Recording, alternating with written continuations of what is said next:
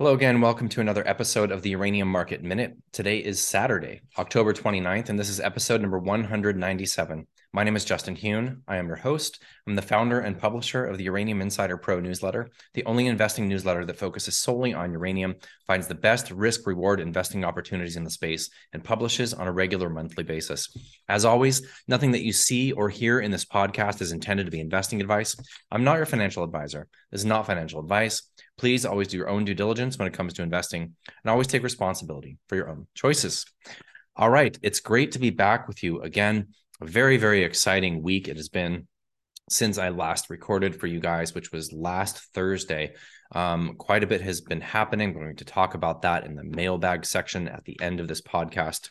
Going to run relatively quickly through the daily scoreboard, or at least in this case would be the weekly scoreboard. Not a whole lot to report on there anyways. We're going to fly through that. We're going to look at the charts. I think I'm going to look at weekly charts today, just to kind of get a broader perspective on what's happening in the uranium equities. And then in the mailbag section, I'm going to talk about a report that was released by the International Energy Agency. And I think that this is, it kind of portends where this industry is going and helps to, let's say, provide some sort of deep foundation for this thesis. So I'm going to talk about that in the mailbag section. All right, daily scoreboard or weekly scoreboard here. SPUT has purchased 400,000 pounds of uranium since we last recorded. 200,000 pounds yesterday. That would be, or I apologize, on Thursday of this past week. They raised a little bit of money on the same day, but the share issuance, the trust unit issuance, and the money raising has been minimal, even though they've been trading right around NAV at a very, very slight discount to NAV. Going forward, I think that we're finally going to see some risk coming into SPUT. When risk goes back on into markets, I think we're getting close to that moment in time. As for now, we continue to see just a lack of money flow. And that's not just for uranium, that's across many markets. And just with this risk off environment, the markets are just kind of chop city right now, waiting for kind of a nod from the Fed to really see where we're going to be going forward with risk in markets. The trajectory of the dollar, where interest rates are going to be and how that's going to be affecting foreign currencies, et cetera, et cetera. So all of that is kind of on the table. And until we have some clarity there, the market really does not like a lack of clarity. So I think once we have a number of those elements kind of figured out, let's say, or at least the market believes that they are, then we'll have some direction. We've seen a little bit of risk come on with kind of a short squeeze in the S&P since we've seen some leaks from the Fed about potentially slowing down rate hikes. But we'll have to see going forward next week and the week following how that pans out. For now, we've got SPUT trading decently. As far as its proximity to NAV, it's been very close. It's been at a slight premium here and there, but the volume just is not there. We're not seeing institutional money pile into SPUT, at least not yet. I do still believe that absolutely will happen. The vehicle is there, ripe for the picking, for money to pile into that to move the commodity. And I believe that it will, even with SPUT largely out of the market. Now, 400,000 pounds of purchases in the last 8 days is not insignificant, but compared to total trading volume, in the spot market, we're seeing the spot market essentially remain relatively lofty with not a whole lot of action coming from SPUT. And that's a positive sign. In my opinion, that is a reaction having to do with traders, utilities, producers, hedge funds, et cetera, stepping into the spot market a bit more here, likely in reaction to the movement that we're seeing in the term market. And the term market is definitely heating up. The Cameco conference call that took place this last week, Cameco discussed that they have 27 million pounds essentially agreed upon with utilities in new term contracts. Now, these, they have not signed on the dotted line, but they expect for these contracts to be inked in the next month or two. That's a lot of pounds. If that happens in the next month or two, we're well above that 100 million pounds contracted this year. Right now, we're still sitting at 85 million pounds total. Cameco is 50 of that. We add another 27 in the next couple of months, Cameco being 77 with an additional 35, and boom, there we're at. And I do believe that next year we're going to see replacement rate contracting. We're going to see 175 million pounds plus contracted in the calendar year 2023. I think the setup is ripe for that. Of course, a lot of that has to do with the market remaining bifurcated, and I believe that it will remain bifurcated All right, ETFs, not a whole lot to report. There's been a little bit of issuance, a little bit of redemptions, relatively flat over the past week or so. Nothing really standing out in that realm. All right, let's take a look at the charts. Starting off with URA, up 1.5% on the week with a big fat indecisive candle right in the middle of this declining channel. Honestly, I think that if we see risk off across markets, this is probably going to come down again. I ideally would like to see this chop sideways and let this channel catch up and break up back above that. We were seeing declining volume over the last 6 or 8 weeks right here, and nothing really to hang your hat on technically here. We're trading above this level of support that we've seen previous times in the past, this summer, last summer. And we bounced off that this summer, made a higher low a couple of weeks back. You could have a little bit of a stretch here and say, okay, we're printing a reverse head and shoulders. I think that's a bit of a stretch here. There's not really much to hang your hat on here technically, other than we're in the middle of a declining channel, which is basically a bearish pattern here.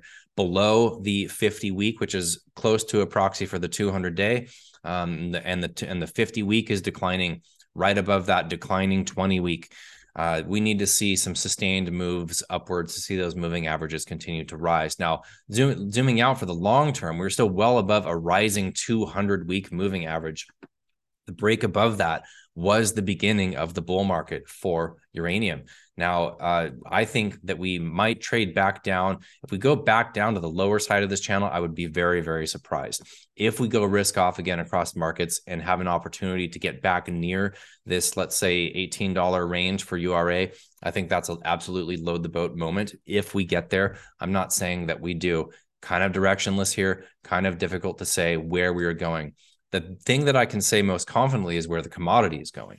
The markets are very difficult to predict in the short term right now with all of the things I've already mentioned, but the commodity is in a clear trajectory upwards, and that, in my opinion, will continue.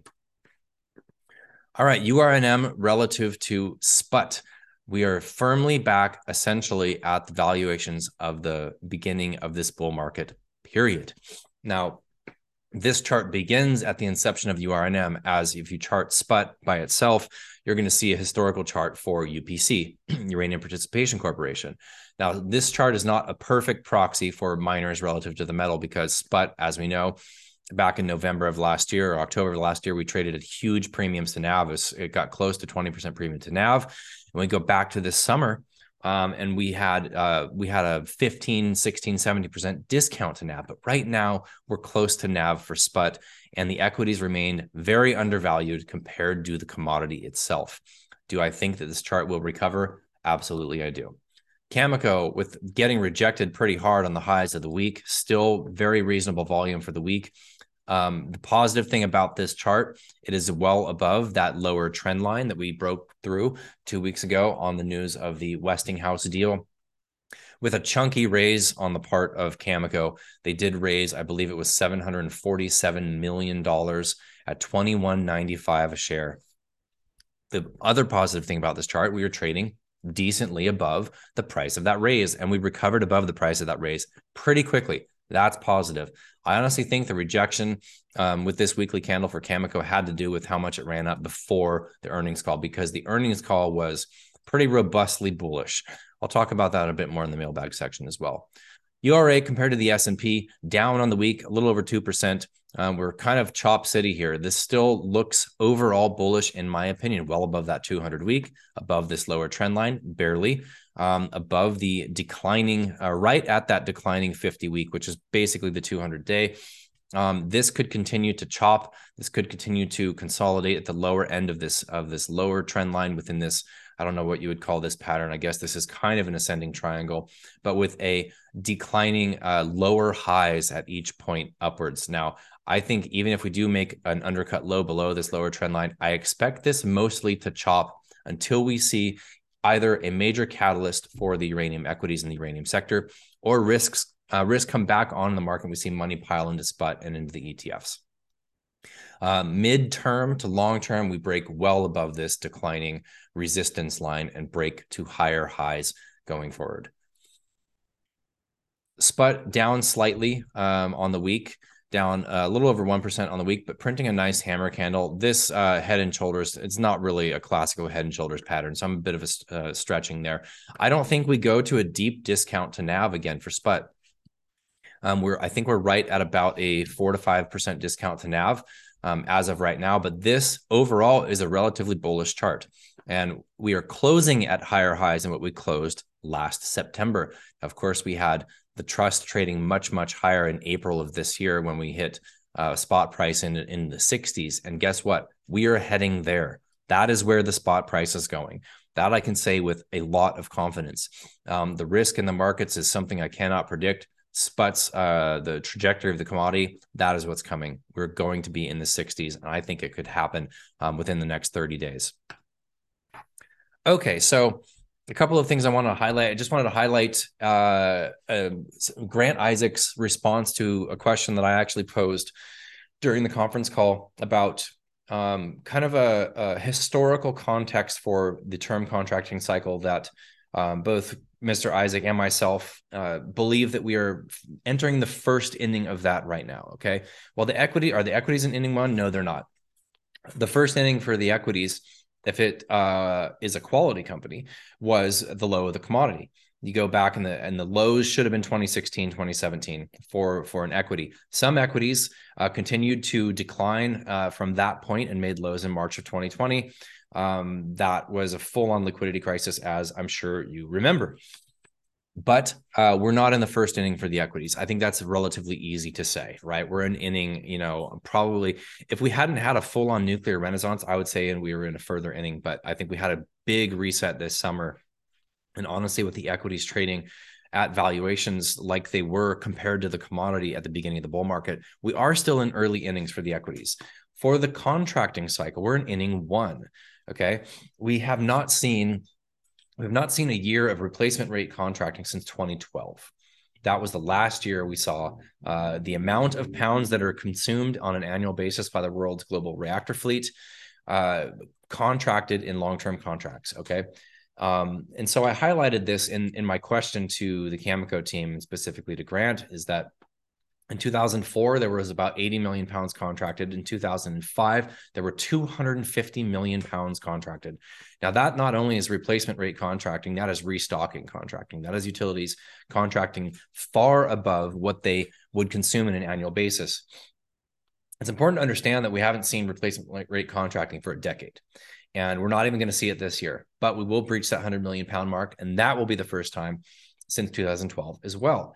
So my question essentially was, give us some historical context to the current and beginning long-term contracting cycle that we're entering right now, and how does it compare to the last one? And he made some very, very astute observations, as he always does, right? So that was essentially that secondary supplies available during the previous contracting cycle were far, far greater. We were still in this megatons to megawatts program, which is providing a lot of secondary supplies. We still had sufficient enrichment to be providing some underfeeding and tails re-enrichment UF6 into the secondary supply spot market for UF6.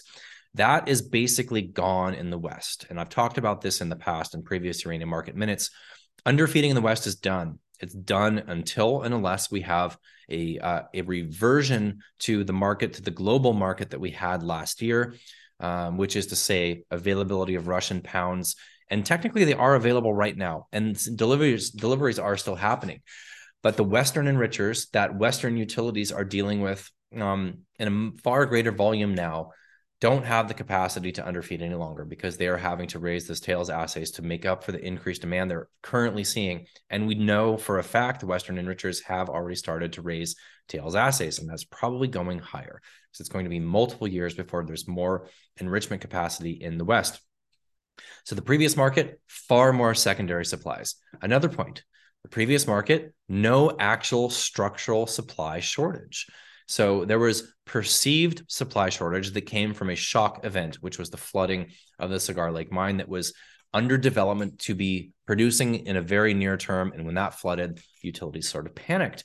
Was that panic justified? I think in hindsight, it probably was not, because we actually did not have a structural supply deficit, and there was sufficient supplies, above ground mobile inventory and secondary supplies at that time. But either way, You saw how things panned out. We saw huge contracting over multiple years, replacement rate or higher for 5 years in a row. Okay, that's what happened during the previous contracting cycle. Now, now the setup is so much better, it's almost laughable. And when I say better, I'm not just talking about the fact that we have a structural supply deficit. I mean, this year alone, we're talking about 40 to 50 million pounds structurally short in production relative to demand. And we're talking about diminished secondary supplies coming from the West this year. And next year, it'll likely be essentially zero from Western enrichers. And that's not even talking about secondary demand from the likes of Sput, which has purchased almost 18 million pounds this year alone. And that's just Sput. We're not talking about Yellowcake. We're not talking about ANU Energy. We're not talking about the family hedge fund that purchased a few 100,000 pounds, or the producers or the pre-production companies that have produced and continue to make small purchases in the spot market. So we have a big supply deficit. Now, of course, we have MacArthur coming online. We have Langer Heinrich coming online. And in a couple of years, we approach what is, if you were to take a snapshot, a close to being balanced market. That doesn't really matter. That doesn't matter for multiple reasons, because the demand is growing. This is being highlighted by even the very conservative price reporters and nuclear fuel consultants, right? They're saying, okay, the support that we're seeing for nuclear in the West essentially is de-risking the demand story in the West. And all the growth that's happening in the East is icing on the cake, essentially, for the demand picture going forward. So we have an actual supply deficit. We have a utter lack of secondary supply. We have a very, very thin spot market where there's basically no UF6 and there's very little above ground U308 sitting in the can that's held at the conversion facilities and is available for sale at these prices. Now, are there entities holding uranium that could sell it and might consider selling it at higher prices? Absolutely. There is going to be some liquidity increasing as the price goes higher. But what have we seen now? A couple 100,000 pounds traded over a number of weeks, and we see big moves in the price. Grant Isaac mentioned that Cameco has been sticking their nose into the spot market, to quote him verbatim. And he says whenever they do, they see the offer, the price on the offer rise. Just from them, sticking their nose into the market, they actually see the price rise from that. We've heard language coming from Parajander of WMC Energy, which is the trader that purchases uranium for spot, basically say, I don't think I could buy 1 million pounds on the spot market without moving the price $5 a pound. Okay. The market is unbelievably thin and it's ripe for money to come in and move this commodity. And it is going to happen. You have to have a seat at the table when it does. Risk off, risk on, Fed rate hikes, Fed no rate hikes. This stuff is sort of, I want to call it background noise. And I don't want to make light of the fact that we're in a very interesting moment in the world right now with certainly plenty of recessionary markers. We're looking at diesel shortages for the eastern half of the United States, which could cause major disruption to, food distribution and things like that. We're looking at one of the fastest rate hike regime that we've ever seen in the U.S. Fed. Mortgage rates skyrocketing, the housing market grinding to a halt. I could go on and on for all these macro factors that look very, very bad. Okay. And I understand that. And it absolutely is affecting these equities markets, including uranium. There's been very few markets spared. One market that's done very well this year, all things considered, is oil and gas. But if you consider that, let's say URNM, I think is down maybe 5% on the year to date. And we've seen stocks like Facebook, Meta, absolutely crushed, down 75% from the highs, okay? Down probably about 65% year to date. We've seen $40 trillion wiped out in the markets this year. So you have to put things in context. Uranium stocks are still stocks. But what I focus on and what we focus on at Uranium Insider and what you should focus on as an investor or potential investor in the space is the fuel cycle, period. Doesn't mean you have to not pay attention to the broad markets. It doesn't mean that maybe you shouldn't hedge if you're fearful. Maybe you shouldn't absolutely hold some cash for the chance that we see a liquidity event. I'm not saying it's not going to happen. It very well could happen. You're going to want to have some cash if it does. If it doesn't, it's okay that you're not fully positioned. It's okay. This sector hits above its weight. This is something we always tell Uranium Insider Pro members. Make a rational allocation to the sector because of the volatility, because of the fact that when it runs really hard. You don't need to have all of your investable wealth in this extremely volatile sector. These are just basic investing disclaimers I shouldn't even have to say, but I know I'm speaking mostly to a retail audience. It's important to protect your capital. If you're fearful of a liquidity event, hedge with a short. Short the S&P and remain long. I mean, that's what I do, right? I'm short the S&P and I'm long my equities. Now the S&P could absolutely melt up and the uranium equities stay flat. That's a risk I'm willing to take. And if things move any much higher, I might actually just close out that short. But things are still very, very iffy, especially for the next couple of weeks. If we have actual clarity from the Fed, the markets might pick a direction for more of a sustained period of time rather than just this crazy chop that we're being subjected to. All right. So to circle back, it's very, very important to focus on the fuel cycle. And I think that's really what Grant Isaac highlighted in answering that question that I asked, is really this market is totally different. It's entirely better in so many ways. Better for the price of uranium, better for the producing companies, and ultimately better for our investments in the uranium equities. The price is going higher. There's no getting around that. The only thing that can stop the price moving higher is a shock to demand. That is what happened with Fukushima. It wasn't just the nuclear accident that hurt sentiment, which it absolutely did. And that lasted for years. It was the shock to demand that hurt the price of uranium. We need a shock to demand for the price to go lower. If that doesn't come, we're not going lower. We're going much, much higher. Inventories are low. There's no above ground UF6 for sale right now. It's like the market is so thin. And that's absolutely necessary that prices go higher to incentivize not only expanded conversion capacity, which is already happening with ConverDyn next year, and potentially with Springfields, which by the way is owned by Westinghouse that Cameco just acquired a 49% stake in. Interesting. But the price is going higher. This is something that I know. This is something I'm very confident in, and the markets are going to be what the markets are. I've never seen so sure of a bet right now than being long uranium, despite the volatility, despite being coupled to the oil or inverse to the dollar or the S&P. All right, that's just how the markets are right now. Eventually, that will break out. I feel confident in that, and that is what I'm positioned for. So just wanted to highlight that answer coming from Mr. Isaac. If you didn't listen to the conference call live, go back, read the transcript. I think it's important to have that context. And one very important point that he mentioned is that we've never started a contracting cycle from this high of a level, okay? So he's talking about, $52 spot, about $50 term. We've never started at this high of a level, and we've never started with this thin of a market. So things could get very, very, very interesting very quickly. I also think that volumes coming into certain stocks like NextGen, Denison's volume has been decent.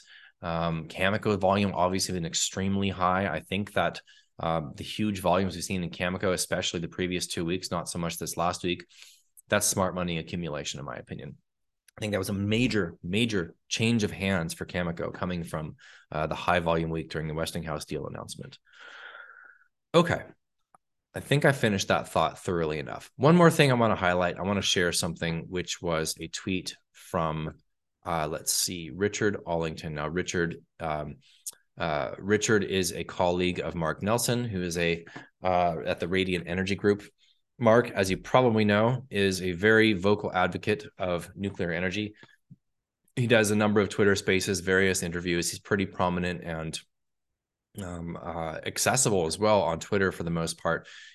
He's very intelligent, and I really like what this group is doing. So Mark's colleague states, and now he highlighted some elements of the IEA's World Energy Outlook. Okay. And so this is a report that's hundreds of pages long. So thank you to Mr. Allington for gleaning the relevant data having to do with nuclear in this tweet thread. So if you go and find him at Richard Allington with no O on Twitter, you can find this tweet thread.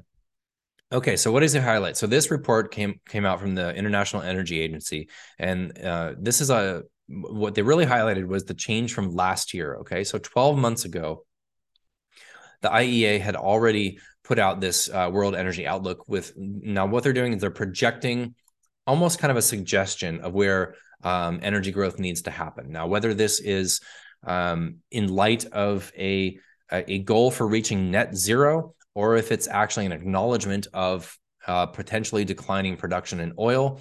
I'm not going to comment on that. This is what their forecast is, and it seems to be mostly being driven by their goals and countries around the world's goals for quote unquote net zero goals, right? 2040, 2050.